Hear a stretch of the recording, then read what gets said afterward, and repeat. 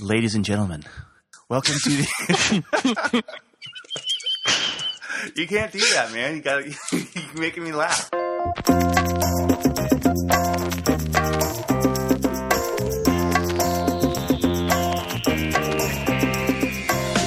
Ladies and gentlemen, welcome to the Dave Zizzle Hour.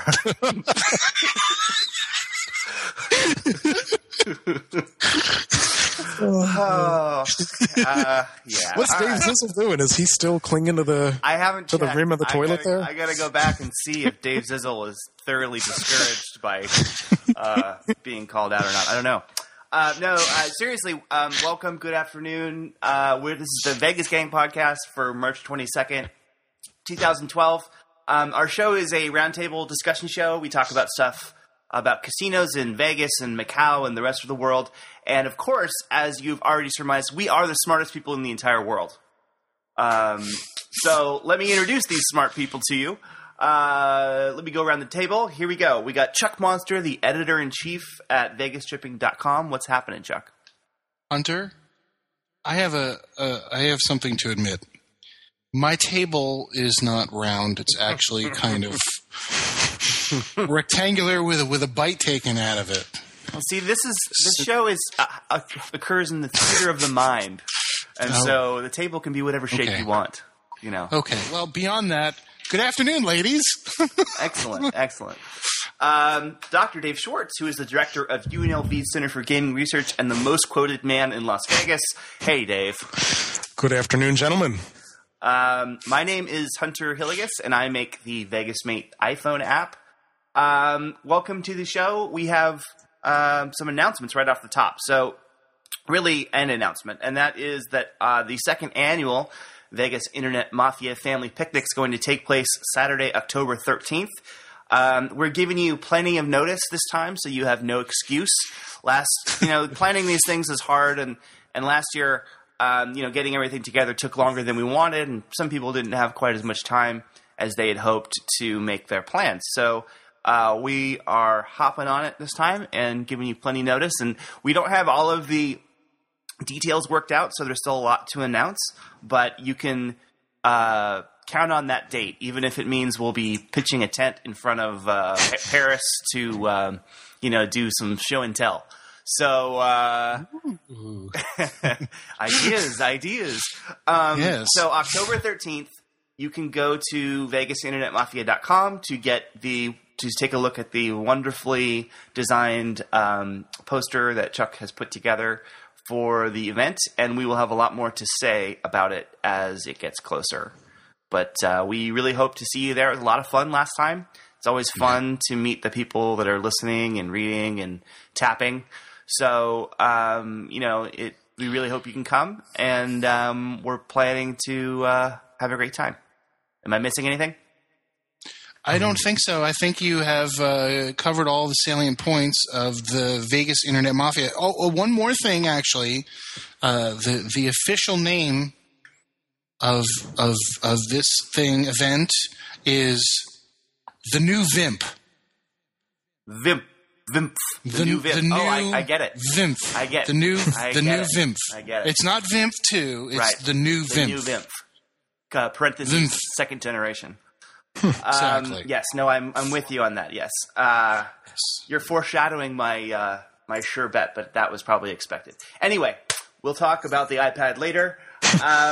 We're going to jump right in and talk about Atlantic City. And actually, I want to talk about Dennis Gomes. But first, I want to talk a little bit about gaming revenues, because, Dave, you just moments ago updated the revenue report for AC, and it's pretty sad. So tell me, how terrible are things in Atlantic City? It is very, very sad. I am opening the report right now. If you're a fan of Thomas the Tank Engine, it's kind of like the sad story of Henry. And I could actually write something which would touch on some of the very same themes that were explored in the sad story of Henry, such as not listening to what other people tell you, are apropos to this too. Basically, the headline is that... Can we get some Bruce Springsteen going on the background? The headline is that... What was that? sending you a secret chat message to tell you to back off the mic a little bit. Oh, okay. All right. If I had that window on Skype, stage directions visible on the left side. All right. Not on the way my Skype is configured. I've just got. Well, whatever. Anyway, okay, now I've done it. Okay, is that better? Much better. Okay, we're gonna cut all this part, right? No, we'll keep everything. Okay. So anyway, the headline would be that since 2006, Atlantic City casino revenues have fallen more than 36%. Ouch. Which means the market has shrunk by more than a third. So there's really no nice way to spin this. The market is definitely in decline. The decline was a little bit less in 2011 than it was in 2010, but it was still about a 7% decline, which is not good. And you've got a new casino opening, right, Revel, within the matter of a few weeks. So logic will kind of dictate that if you've got shrinking revenue, new casino opening, unless it's a build it and they will come thing like it's 1993 in the Strip or 1999 in the Strip, you are probably going to see some other casinos close. Yeah. So that is pretty much it in a nutshell. One of our listeners, Paolo, was on Twitter asking you, Dave, about this, and was an associated story about Foxwoods. And the question was, is the number of customers in that region, is it finite? I mean, is it the kind of thing where a new casino can open and the market will be grown, or is there are a certain number of gamblers in the Northeast, and there are just too many places? Yeah, I've always said that the market for any kind of gambling is finite. I've kind of just looked at this in the big picture saying, well, there's, I guess, 6 billion or so human beings on the planet Earth. We do not have a Stargate or, some kind of warp hub to get people from the Gamma Quadrant here to gamble, or the Ferengi Alliance. So we have to rely only on human beings on the planet Earth.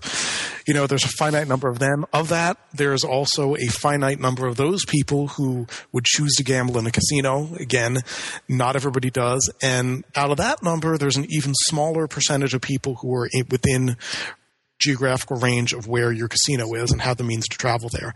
Now, in some markets, it's very big. So in Las Vegas, it's about a 39 million person visitation market, 40 million person market. Atlantic City, it's been shrinking. It's a lot smaller. And places like Foxwoods, more of the regional casinos, the real bottleneck isn't airlines or visa restrictions like it is in Vegas. It is just how many people live in that driving radius. So unless there's going to be a huge population boom in Connecticut, Boston, New York, you wouldn't really expect to see the number of gamblers in that part of the country increase. Now you might have some people substituting gambling behaviors where they would have been buying more lottery instant tickets. Now they're going to be playing slots. But, I don't really see how you can just keep growing that number magically. Right. So then all of these Boston casinos or Massachusetts casinos that we keep hearing about, Wynn is wanting to build one in Foxborough, which is not going well for him, and the other potential licenses they're talking about. I mean, that will just make this situation worse. Yeah. I think Pennsylvania has really demonstrated that. If you look at Atlantic City and Pennsylvania, you can really see that. This is Dr. Dave. Yes, no, casinos are shrinking. Yes. Should take my phone off the hook. But yesterday in my casino history class, I talked about Atlantic City, and I closed it with a little chart showing the Pennsylvania gaming revenue since 2006 and Atlantic City gaming revenue since 2006, and both the numbers are kind of coming together in this little funnel, and it seems pretty inevitable that in 2012 or 2013 they're going to intersect. So it's pretty obvious where one market is growing, the other one is shrinking. Mm-hmm. And, I think Atlantic City really makes a case for the fact that there's a finite number of people. Now, if they can reinvent the city, and if Revel is starting to draw people who would have gone to Las Vegas or who would have gone on a trip to a non-gaming destination, the Caribbean or something, then you can grow the market. But if you're just saying, I want, penny slot, nickel slot players, $10 a hand, blackjack players, and that's it. That's all I want. People who live within 2 or 3 hours of here. That is definitely a finite market, and you're not going to do well, as they're not doing well in Atlantic City. But does that does that sound remotely plausible? The idea that Revel's going to reinvent the market. I mean, Revel looks like Aria by the beach to me, based on the photos I saw. Yeah, I think it does. I think they've got some interesting things in there. I definitely want to give them a shot. And historically, if you look at what was going on 30 years ago, 1982, Atlantic City casinos make more money than Vegas Strip casinos. And they keep on doing that until 1999. In the early 80s, it looked like Atlantic City was a place that was in the ascendancy, that was going to be on the upswing. And it looked like Las Vegas was in the decline.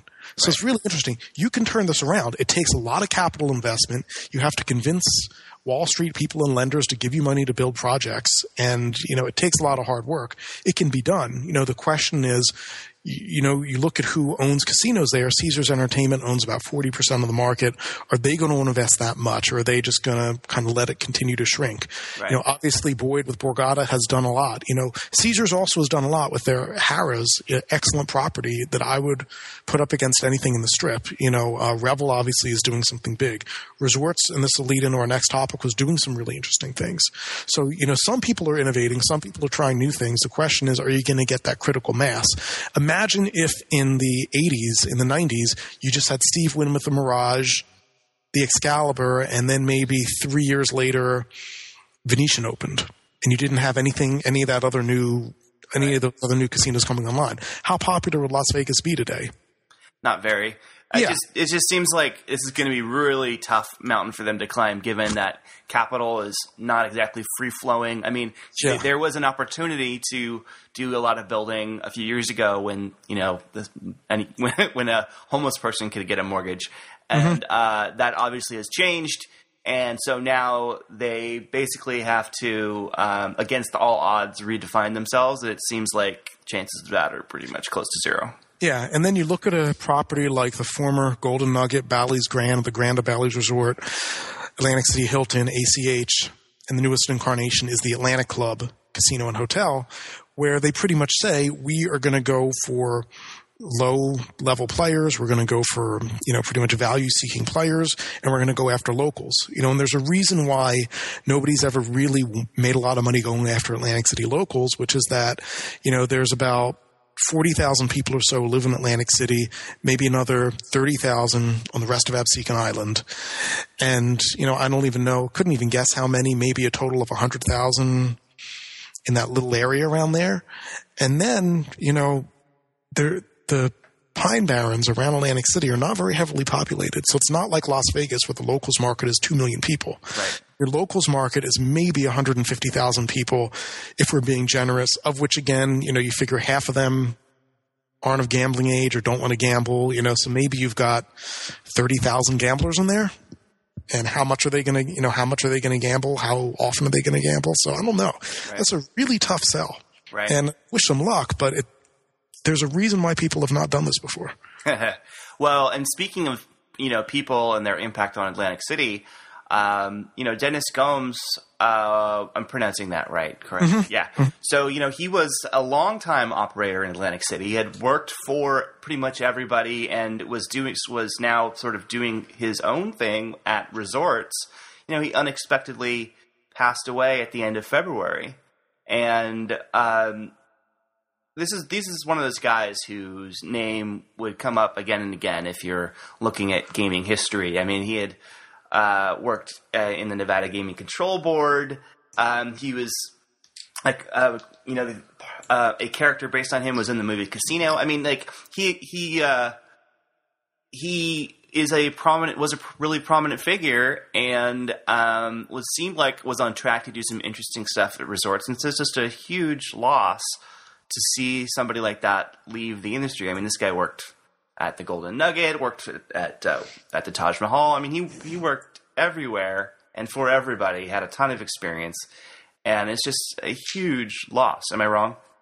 You're absolutely right. He had a really interesting career. He started out on the enforcement side, and as you said, was one of the people who was, busting the mob in the casinos and getting them out, and, was featured in the movie Casino.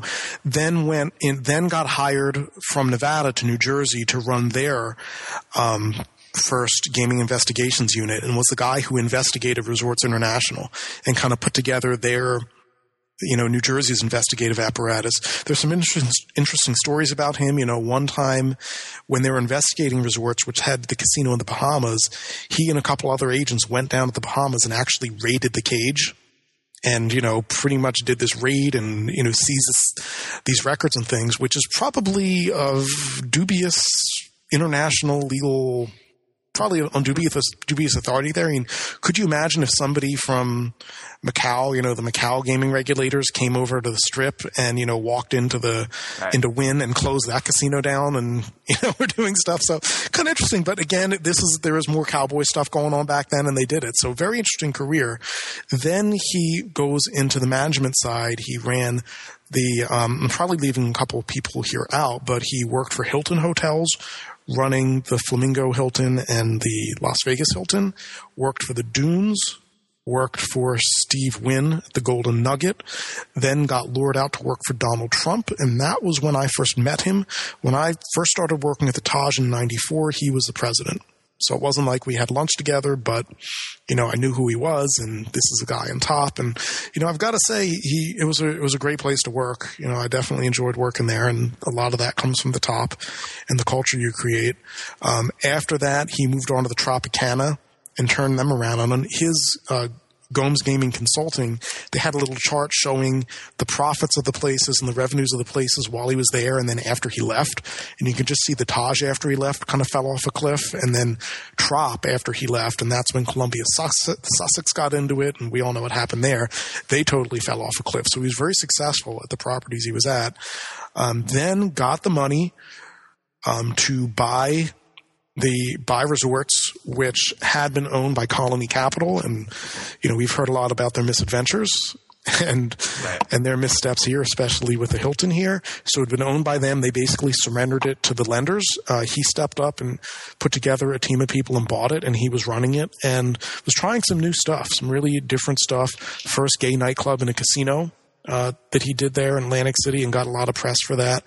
And I think really was the kind of person who had a lot of ideas and wanted to change the city. A friend of his shared a story with me that I think it's okay to share. The friend was a gaming consultant, and he asked him to run some numbers, and he said, he was looking at two properties, resorts and Trump Marina, and the guy said, without a doubt, Trump Marina is a better deal, easier to turn around. This will make a ton more sense. They didn't speak, and then, as you know, Gomes bought resorts, and they next spoke a couple months later, and Dennis looked at him and said, well, yeah, he's like, so you read my report? You didn't listen to me? He said, yeah, resorts was the bigger challenge, and that's what I wanted to do. So you don't see too many people like that with that spirit in Atlantic City that are willing to walk into the market that they know is a declining market, take on a property that they know has problems, and take on that challenge and really thrive in it. And that's what he was doing. So I think the city is really going to miss him. Yeah, well, it sounds like that from everything that's been written since his passing. I mean, it's just, it's obviously really quite a shame that Atlantic City won't have somebody like him around to, especially in a time when they need new ideas and people that are really committed to the city. They need him more than ever. To lose him is a big loss. Yeah. We're going to swing from Atlantic City back to Las Vegas and talk about downtown, talk about Fitzgerald's and the property formerly known as Fitzgerald's and Golden Gate. They are, they both are run by, I think the Stevens brothers have taken a financial interest in both properties. And the most interesting recent news is that Fitzgerald's is now the D Las Vegas. Which, if we're going to have a category for worst name, I think it's definitely got to be on the list. But this was long rumored, right? This was not a big surprise. They unveiled it just recently, but, there have been a lot of leaks surrounding the name, so it wasn't like a big shock. My understanding is that they're starting to change signage already, that it's, they're working on transitioning it over, and they have some more long-term plans to do room renovations and some casino renovation. And Tim and Michelle at 500 by Midnight have talked about this a lot. And Tim did an interview with Derek Stevens just recently. And, they uncovered a lot of good info about what they're planning to do. Now, of course, it's going to take some time to make this all happen. The interesting thing is that he's also involved in a project at the Golden Gate where they're adding some suites and reorganizing their casino floor a little bit. That place is, if you've ever been in there, it's really tiny and didn't have a lot of rooms, and so they're adding a few and expanding it a little bit. Still not going to be much bigger than a postage stamp, but it's going to be a little bit bigger. But it's interesting. This guy is, spending money downtown, which we've seen more and more of in the past few years. People making investments down there, but it's interesting to see investment being made down there. Do we think that the D Las Vegas is going to be a big hit? Chuck, I will ask you this question: how excited are you about the DLV? I'm so excited about it that I haven't even posted about it on VT. And here's why. And it's petty and stupid, but this is the way my brain works. When I first saw the name, the D, and I saw the logo of the D, it just looks like another. It's cheap. It's cheesy.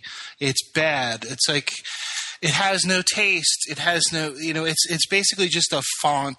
Right. And any logo designer knows you just don't take a font and It's Parisian something or other is the name of the font. I can't remember exactly the name of it, but it takes 2 seconds to make that logo, and that they didn't fully figure out to brand the place with a real serious kind of thought. The name seems like very sort of flip to me. This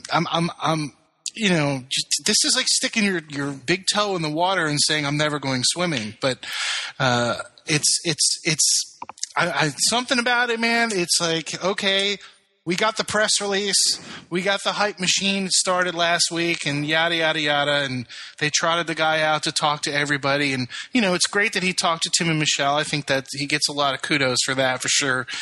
But I don't know, man. I'm really, really skeptical that this is going to be anything more than just a slightly polished Fitzgerald's. I hope they prove me wrong, but my gut says that I'm not going to believe it till I see it. Dave, I definitely want to get your take on it, but I just want to say I totally get where you're coming from, Chuck, and I think you're right. Like, I can imagine after seeing that logo, the next thing I would expect to see is a bunch of like stock photography used in a cheesy ad, right? Just if it's that kind of vibe, right?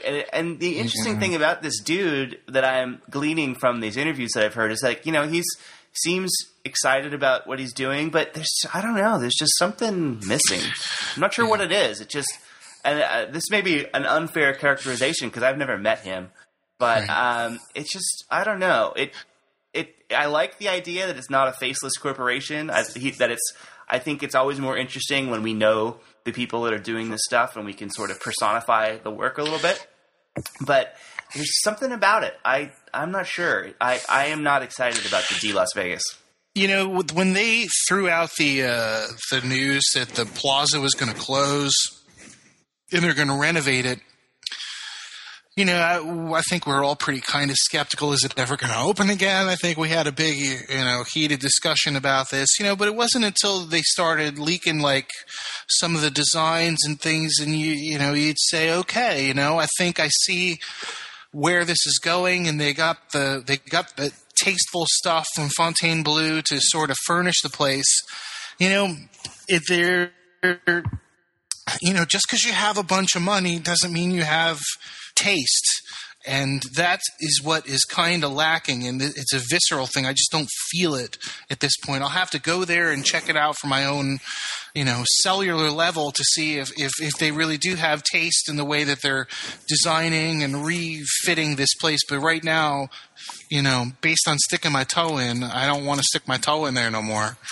They talked about upstairs having some classic older machines, vintage machines, coin machines, stuff like now I'm forgetting the name of the game.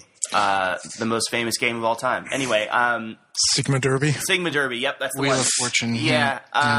So, listen, the Whiskey Pete's has that, and not just Whiskey Pete's, the Gold Strike or something, whatever the one in Gene is, and they say, you can feel our slots play coins. You can feel your winnings. Like I don't get that. I don't buy that retro bullshit. That our coins play slots, therefore it's like cool and stuff, because it's aggravating. After one time of doing it, you don't ever want to go back to having coins. Your fingers get dirty and all that junk. No, none of that. No, thank you. Get some new machines. It's like it's polishing a turd. It's rebranding a turd. It's like saying, "Hey, this is the best turd you've ever seen in your life." It's last week's turd. You're gonna love it. Dave, are you down with the D? I'm not down with the D. The font reminds me of something like some kind of department store. I don't know which one. It's slightly Art Deco. Yes, that's it. It reminds me of, kind of the Shore Mall in outside Atlantic City in like circa 1980. That would make sense. And kind of that's the feeling I get. Like I'm waiting going to Steinbach's and I see this place. Anybody who is familiar with the old Shore Mall there, that was one of the places. I don't really, first of all, it's not a name that is really easy to Google or anything like that. No. Second of all, I just tried that, by the way, and they're like the 13th result. I will say this. First I thought that M was a lousy name for a casino. Uh-huh. But I actually love that place. So they actually, even though I was not very big in that name, I really like the casino. And it's good enough to overcome it. So I'm not going to say that I'm categorically opposed to this kind of name. But I just don't think, being that it's some kind of inside joke because the owners, people call the owner the D or Mr. D or whatever, and that it refers to Detroit. It's like, well, it doesn't really do anything. It also doesn't really seem to fit in with the rest of downtown, which seems to be, to me, downtown is value play, unpretentious, good times. So, lots of neon, lots of beer, loud music. Yep. Not really this kind of, it seems like they're trying to go somewhat Cosmo mod looking, but not totally. So I don't know. I don't really get it from that perspective, it just feels cheap to me. I don't understand. I've never. It just feels cheap. I don't. It doesn't. It doesn't. It looks really ghetto. I don't. It's just no good. No good. Yeah. If somebody gave me the keys to the place, I would probably say go back to Sundance and make it more of a vintage Vegas type thing in a little bit of a, I don't know, kind of more subtle way. Because it was named the Sundance when it opened. Something like that. The name is wrong. It's not. The name's wrong. I get you. I understand the reasoning. Fine, that's great. But the anything ironic is not going to work.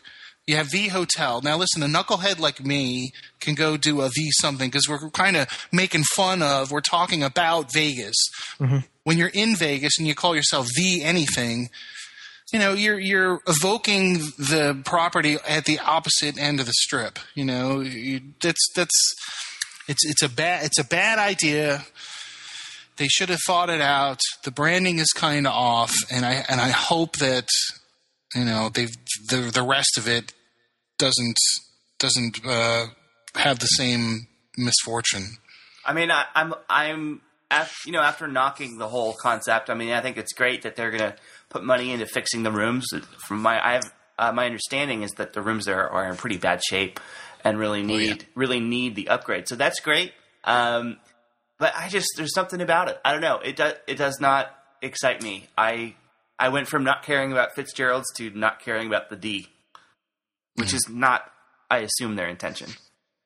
Yeah, I think with a better name they could do something, and it's good that they're putting money into it. It's good that they're putting money into the Golden Gate and adding some rooms there and doing some stuff. I mean, that's encouraging, but yeah, you just kind of need to execute it right. Now, I think what's interesting is, we're going to see the Lady Luck come back online at some point, the Downtown Grand. Is that more interesting to you guys than the D? I think they've got the name I actually problem forgot too. about it. Frankly, I think they've got a name problem too. Yeah. Because when you say Grand in Las Vegas, you kind of think MGM Grand. Yeah. Right. And I don't see how that gets very far. I'm surprised they haven't been sued. I mean, I guess because they haven't opened yet, but I would expect a cease and desist order sometime. I think there's a case to be made for a marketplace confusion. I mean, it's too close to MGM Grand. Yeah, one would assume that, it's the MGM Grand downtown. Right. It's the downtown Grand as opposed to the Strip Grand. Right. I think they would have it seems, I don't know, out of all the names to be had, it just Why could you not call something the downtown Bellagio? Yeah. True. Right? I don't know. I think for whatever reason, I'm slightly more interested in that project. But maybe that's just because it's been closed for so long. I think Fitzgerald's, it sounds like they're basically gonna, put in some new carpet and renovate a bar. That just doesn't sound interesting to me at all. With all the bars downtown. So, I don't know. It sounds like I basically have the same feeling as you guys. Not too interested, but of course, we'll see. I'll definitely check it out when it opens. Walk through, check it out, see what's up. So let's see. So moving on from that, what should we talk about next? I want to briefly talk about winlasvegas.com because we spent a lot of time talking about it when it was first redesigned, lamenting how terrible it was and how out of touch Wynn was with the world and how it was a sort of a view into how some of that decision-making works. Now, of course, then a week ago, 2 weeks ago, we find that they have replaced it all completely again with a new website. So, Chuck, I'm sure you have an opinion on this. I'm curious. Do you think that they literally scrambled to build this in the time from the negative reaction, or do you think that this was like someone's backup plan that got activated or an old design that was never done? I mean, do you think that they really were surprised at the negative reaction and then in that intermediate time built this? That's a good question. I don't know if they could have gotten all that together in such a short period of time. It's a pretty simple website. It doesn't, once you get one of those pages together, and pass the variables for the CSS or the JavaScript to do that background image, yada, yada, yada.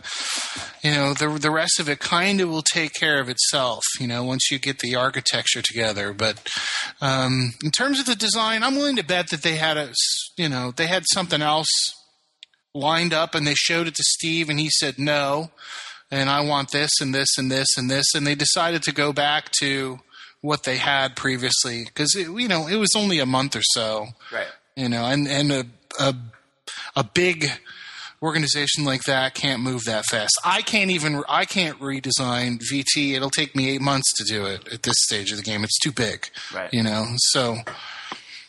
So what do you think? I mean, improvement? I think it's a vast improvement. I think it's actually like a black negligee. I think it's got some problems. I find the background images to be distracting, and the way that they're cropped, it makes everything kind of off-center in the viewport. The typography, I have bits and pieces of issues with. Like, I wish it was a little bigger. I'm getting older every day, and my vision is exponentially getting worse, just like Steve's. So I like a little bigger fonts these days. But, for the most part, I think it's great. I think it's clean, and I'm glad that there's no flash. It makes me happy. And no Steve Wynn yapping. They should get rid of the Sinatra, though. Get rid of the sound loop at the beginning. Nobody likes sound on their websites. I mean, unless you're clicking on a video, nobody likes auto-playing sound. It's just universally hated. I submitted when Safari first came out with Apple, I submitted a enhancement request that they put a mute button on Safari. Yeah. They haven't done it yet. Yeah, no, it's a good idea, and I hope that at some point we get that capability because it is extremely annoying. Yeah. Dave, any thoughts on this? I mean, we've sort of beat this one into the ground, but I'm wondering if have you seen the new site? I have, yeah. It looks a lot better. That's about all I can say. Yeah, that's basically my reaction. I don't think it's perfect, but it's like so much better from where it was that it's, even if it takes them a while to iron out any last issues. I mean, it's just, it's interesting. I would love to have gotten the backstory on the decision making that was behind that and how that went down and how it was communicated to the people in charge, how off it was. I mean, because it was pretty universally disliked as far as I could tell. I saw a few people saying that they liked that older design with the because it was bigger and easier to read. But generally speaking, seemed like people just thought that it was insane what they had done. And so to see them change course, I think is interesting. Maybe we were a little too quick to judge their decision-making process based on what we saw. I mean, they have gone back and fixed it, so it's saying something. Well, I think it's great that they obviously listened. I don't know if it was that they listened to the outpouring. I'm sure they read, because I know that their PR folks read VT, and they read all the invective that was all over the place. But if they did that because they listened to people, good for them. If they did it because they listened to the stats going into the toilet, well, good for them for that too. So hopefully it was a combination of both, made the point, and they moved to get it fixed. Right. So another piece of Win-related ephemera is a New Yorker piece on Roger Thomas. Roger Thomas is the Executive Vice President of Design at Win Design and Development. He is basically the full-time designer for Steve Win's Empire. We've had him on this show before. He's an all-around nice guy. And, we find that this week's issue of the New Yorker comes out, and there is a pretty long piece on Roger and his career and sort of some of the things he's done in the design world. And, it was I really enjoyed reading it, but mostly it was really nice to see it. I mean, I feel like he's an incredible artist that deserves every bit of recognition he can get, and he's just a really nice guy. So to see him recognized like that, especially in a prestigious and really great periodical, I just thought it was fantastic. Chuck, did you read the article? Yeah, I certainly did. I ran out and bought a copy at the newsstand to cuddle with. I thought the article was fan-friggin-tastic. I'm a big Roger fan. I love him as a guy and as an artist. He's a real wonderful person. The thing that struck me the most was he described. It gave me goosebumps when I read it. He described Roger being like his frazzledness was right. slightly controlled, right. And it reminded me of when I was sitting there having coffee with him at the Encore lobby bar, and he was put together smashingly, as you'd expect, with his blue eyes poking over the top of those lavender spectacles, and his hair was nicely coiffed, but he was wearing this kind of, threadbare periwinkle shirt, and so he was like really put together, but part of him did have like a rough-hewn kind of, scruffiness about him that seemed like it was part of the mix too, and I was really great to see that the writer caught up on, Roger's details as a person, and so many of the stories, about him fluffing up the couch at the end of a hard day working in Elaine's new mansion. Right. He sits down and he realizes that the cushions are uncomfortable, so he gets up and he beats the couch back into submission, that. And I had no idea that he was dyslexic as well. So there was a lot of really fascinating things in there that were just great. If you're a Roger fan, if you dig that stuff, absolutely fantastic. And go buy the mag and support the organization. Yeah. So, Dave, I wanted to ask you. You know, a New Yorker profile on a casino designer. This has to be a first. I think it might be. You know, they don't usually feature those kinds of folks. So I think it's great for Roger, and it kind of shows how broad his appeal really is. Yeah, I think so. I mean, it's pretty amazing. I'm sure it was a lot of fun to do, and there are some interesting tidbits in there that I haven't seen elsewhere. So yeah, I think Chuck, you're right. If you're a fan, this is definitely something that you want to read because it was a fun piece, and talks a little bit about some of the recent projects and some of the challenges of translating design for other markets like China. He talked about painting a roof in a restaurant there the wrong color. The workers wouldn't even go inside because it was bad juju. So it's some fun stuff like that. Yeah. That and the way he describes, rooms, like the way he described the old high limit slot is very clubby, to how they wanted to change it to make it more appealing to, female players, a different demographic, and how he is able to sort of see and do and make all these things happen. It's pretty amazing. Yeah, it is. It is. It was some good insight into sort of his thinking about how they come up with these concepts based on whatever the requirements are. I thought it was a really interesting piece. Yeah, I wish Roger would seriously get down to the business of publishing his sketchbooks or something. There's the Mondrian sketchbooks. I don't know if you guys have ever seen this, but they're like a series of paintings and sketches he did leading up to where he kind of found that primary color lattice work sort of deal that he did. You just see things evolve from sort of a squirmy, through the course of a couple of years to really getting that rigid thing down, seeing the way he goes too far, he comes back, he comes in and come out.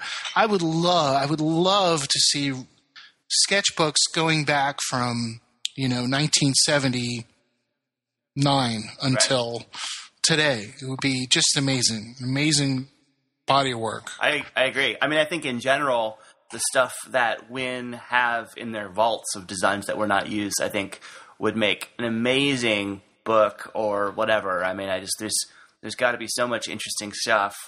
I'm drooling just thinking about it. So, do you think they really have a vault of this stuff? What do you mean? It's not like Frank Zappa, where they save all of the master tapes. This stuff just gets thrown away. They don't ever use it. I don't know about that. I mean, I got a bunch of stuff that when they were working with Gerd on Bellagio that they did that never made it into the building, and they had kept all that stuff. This is a couple of years after it opened. So I don't know. I mean, maybe I don't know what the record keeping policy is, and maybe it's not very good. That would be a real shame if that's true. But I don't know. Maybe I'm just being hopeful, but I would love to see whatever they have locked away someday. I doubt that'll ever happen, but it would be pretty great. It's interesting. We were talking about the Lady Luck, and I think in that New Yorker piece, Roger was talking about how he'd worked on the casino there, and he was saying he was happy it was closed because he was not a fan of, looking back at something that was so early in his career. Saturday Night Fever themed casino floor. I never see that, man. I want to see. I wish there was photos. There's got to be photos of that out there somewhere. Yeah, there's got to be. But I just thought that was a fun note that I did not know. So yeah. I want to talk a little bit about the Plams and just the fact we learned this week that the Playboy Club, which is part of that Fantasy Tower up there on the near the roof, is going to be closing. And I just think, this is interesting. The Palms has gone through some changes, personnel changes. George Maloof and his family, the founder. And really, I would say, the person in charge of really defining where the property was going is through some financial reorganization is less involved, though he is still, I believe his title is chairman. But they've had some changes there, and this is the latest in a long string. So I'm wondering, what's the story here? And is this just like the contract was up and they couldn't figure out a way to renew it, or is this a shift in strategy or another sign in a major strategy shift away from sort of a reliance on nightlife and celebrity culture, which really made the Palms famous in the years after it opened? So I don't know, Dave, do you have any opinion on that? Yeah, I don't think it's a shift away from the nightlife and celebrity culture. When I interviewed Maloof for the 10th anniversary, he said that they were going to be doing stuff to kind of revive the nightlife and bring that back. I think that this is probably more, you'd have to look at Playboy itself and what they're going through. I'm not sure, but I don't think the magazine business is doing that great, especially with kind of magazines that they sell. You can get a lot of that online for free if you know where to look, I think. Right. So I've heard. So, I can see how the magazine sales might not be booming, and they might not, maybe they want to get more money than they had gotten before. Maybe they're desperate. So it's kind of tough to say. I think in general, they're still promoting the property the same way. They've shifted a little bit with some of the giveaways for the locals, or, they're giving away a lot of tchotchkes now to try to get people in there. But I think it's the same focus, that split focus of locals during the day, video poker, that kind of stuff, clubbers at night. And, from what he was saying, they were going to invest more money. They were going to redo Rain. They were going to put money into the clubs. They were going to do more stuff with the pool and try to revive that, and also shake up some food and beverage things. So I don't know. I've not heard, that shoe hasn't dropped with the food and beverage shake-ups. So I don't know. I know I just did a story about them that will be out. Geez, it should be out today in Vegas 7 about them and the partnership with MTV for spring break. Mm-hmm. And what I drew from that was that it was very important with them to contract with MTV and Student City. I think that's the name of it, Student City, which is a student travel group, to basically fill the hotel from Tuesday of this week to Friday of this week with spring breakers. And, so they're kind of outsourcing that and saying, hey, bring your people in and let's get them in there. So that they're still going after that same market. And I talked to I think the GM or VP of the 9 group, I forget which one, but he was very bullish on MTV and that demographic. And so I don't think they're going to be walking away from that anytime soon. Chuck, you retweeted a tweet from Hugh Hefner, is that right? I can't remember what it said, though. It was on this topic, wasn't it? Yeah, Hugh Hef, well, obviously, he's not tweeting. But right. Somebody using his account, PR Flunky, with enhanced keyboard technique, basically said, guess what? The Playboy Club is closing. It's going to move to a different place in Vegas, and mentioned that it was closing because of the change in ownership. So that makes me kind of disagree a little bit with what Dave says. Of course, he talked to George, not me, and I'm just kind of, But then again, George, if he's George's the chairman, they basically say, "Okay, man, sit in that chair," and that's it. He doesn't do nothing else, right? And they pay him $1 a year. Oh wait, George. Yeah. So I don't know, man. My guess is that the Plams is on the fast track to total rewards, and it's going to be that. Well, the thing is that I might be misremembering this, but doesn't George Maloof now control the 9 group? Doesn't he have that control over the restaurants and the clubs now? Yeah, I want to say yes. So, yeah, I'm thinking it might also be something like that, and this might be outside the purview. So it might be that the Palms guy, that the Leonard Green folks are saying, yeah, let's cut back, and then him with 9 is going to be, let's go forward. So I don't know. I mean, I would definitely like to be inside there. All I know is that I've been told. It could be that. You go. It could be that George might be nining the Playboy Club. He sees a space within there where he can get his pockets filled again. Right. Yeah. So he's going to play that game. It's interesting because it's the opposite of the MGM, what you've called the Westfield Bellagio approach. Right. So it's exactly the opposite. They're actually taking it back. So right. I think that's interesting. Yeah, no, it is. I think, the Playboy Club is, I don't know if it ever set the world on fire, but it was, prominent name, the logo affixed to the outside of the building. I mean, it set my pants on fire. It got a lot of press. I don't, so it's interesting to see that it's closing. Will it move? Will it actually successfully move? People always say that, right? Oh, we're going to be reopening real soon. I don't know. Maybe it will, but I wouldn't be surprised if we never see it again. Where do you think it ends up? That's a good question. If I was just going to guess, I don't know. I can imagine a bunch of different things. I can imagine it like going into like Monte Carlo and just being incredibly misplaced. The D. I don't know. That's a good question. It depends on. Yeah. I think it would really come down to what kind of terms that they need to make it work. Because I think a lot of the bigger operators don't need them, and so if the terms are too onerous, then they would just be like, yeah, whatever, we don't want it. But I think there's a lot of examples of that kind of stuff in other places. Stuff like Margaritaville and Toby Keith's I Love This Bar and Grill and Rodeo. So I guess it could re-land. I don't, but as far as a top prospect, I don't know if I have a good guess. One more topic I want to go to, which I thought was interesting, but I'm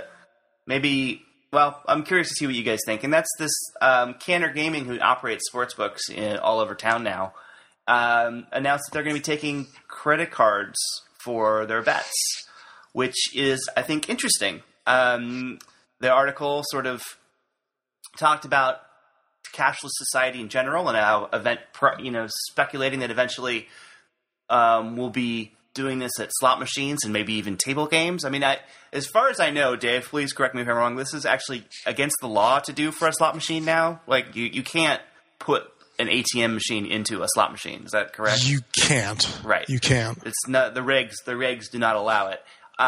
Do we think that's going to change? I mean, I guess the thinking there is if you make it too easy for somebody to lose their life savings, like if you literally attach the credit card, it's like might as well just attach it to their vein and start, sucking the blood right out of them. Is it too easy at that point for somebody to, go overboard and, lose more than they really wanted to when it's just all digital and there's no money, actually physical money changing hands? I mean, is this are we going that way? Is this going to change at some point in the future? I think it will. I tend to say you could make the same argument about putting stuff in your tab for the room, and I think you can blow a ton of money putting stuff in your tab. Remember Chuck had that story about the guy Yes. Yeah. with the girl staying at the place at the Cosmopolitan. So, now does that mean that you should never be allowed to use your credit card for charges in the room? Probably not. I think generally, I'm one of the people who thinks that we are moving towards a cashless society. We're definitely moving that way. The trend is that way. And I think eventually you will be able to use your debit or credit cards in gaming transactions. But I don't think we're going to get there anytime soon because there still is that kind of knee-jerk, like, oh, my God, you can't do that. Right. And I think it'll probably happen in other countries before it happens here. Interesting. Chuck, So that means that means eventually we're going to see like a new retro gaming thing where people are psyched to use ticket in, ticket out machines on the second floor at the D. Probably, And here's another. Feel the paper, feel the barcode. Here's another really interesting thing. I was doing some research and looking at some old gaming magazines from the 80s, some trade journals from the 80s, and I think it was 1985 or 1986. Headline was, "Cashless Gaming is Here." Huh. And they're like, the system is ready. We're ready to install this right now. And this was going to be totally cashless. This was going to be credit cards. You would load money onto your player's card and use that. Right. No ticket in, ticket out. Totally cashless. And, the system's here. It's ready. They're going for regulatory approval. As you know, even ticket in, ticket out took another 25 years to happen. Right. So this is not an industry that always embraces change. And, I mean, when you're – and this is something I've said before. When you're paying for parking meters with your credit cards and you're using it at that level, I don't know – how long it's going to be before you're using it for gaming transactions. Is this? I mean, are we going to get rid of casino chips at some point? Are you going to be making bets with like a little touch screen that's attached to some smartphone account? As Chuck saw, that's what Shuffle Master has, that iTable. Yeah. Where they're doing, that is kind of the plan. Yeah. Well, it's like Rapid Roulette and Rapid Craps and all those things. There's no chips. Right. It's interesting. I mean, there's a whole lot of history and nostalgia associated with this stuff. I think a lot of customers would push back on that, but it may be inevitable. It may just be the way, and it may take a long time, but it may be that is just what we're eventually in for. I mean, when you think about it, even carrying a bunch of chips around isn't, they can get lost, and there are, all kinds of problems associated with them. Yeah, this is a dangerous thing, though, because if there is not really lockdown security measures to keep somebody from using your card, right? So they really, really know that it's you, then, you're going to basically gamble and then dispute the charges. That's another thing. I wasn't there. I didn't do it. It wasn't me. My son, somebody took my card. I lost my card. I lost my wallet in Vegas. Right. You go and blow $5,000 at the poker slots, and you're done. Yeah.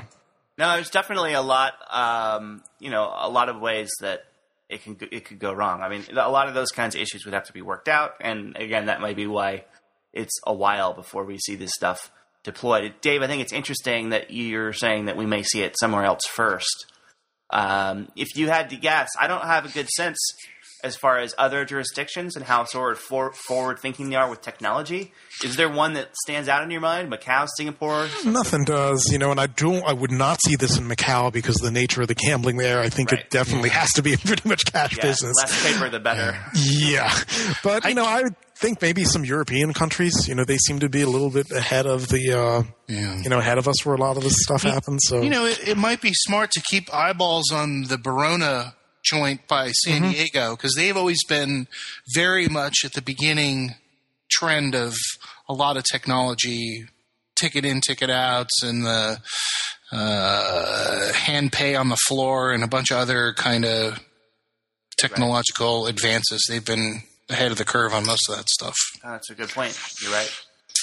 I think we're done for the day. I think we're going to wrap her up. We're going to move on to our Sure Bets segment. This is where we get to recommend something to you in the audience. It may or may not be related to casinos, but it's something that we want to share with you.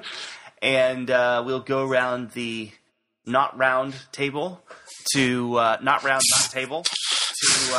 make some suggestions. So, Dr. Dave, I'm going to start with you. Do you got something for us today? I do. I've actually got two things. First thing is the latest edition of the Vegas Gang podcast featuring an interview with Hunter. Really great stuff. And thanks, Hunter, for all the kind words.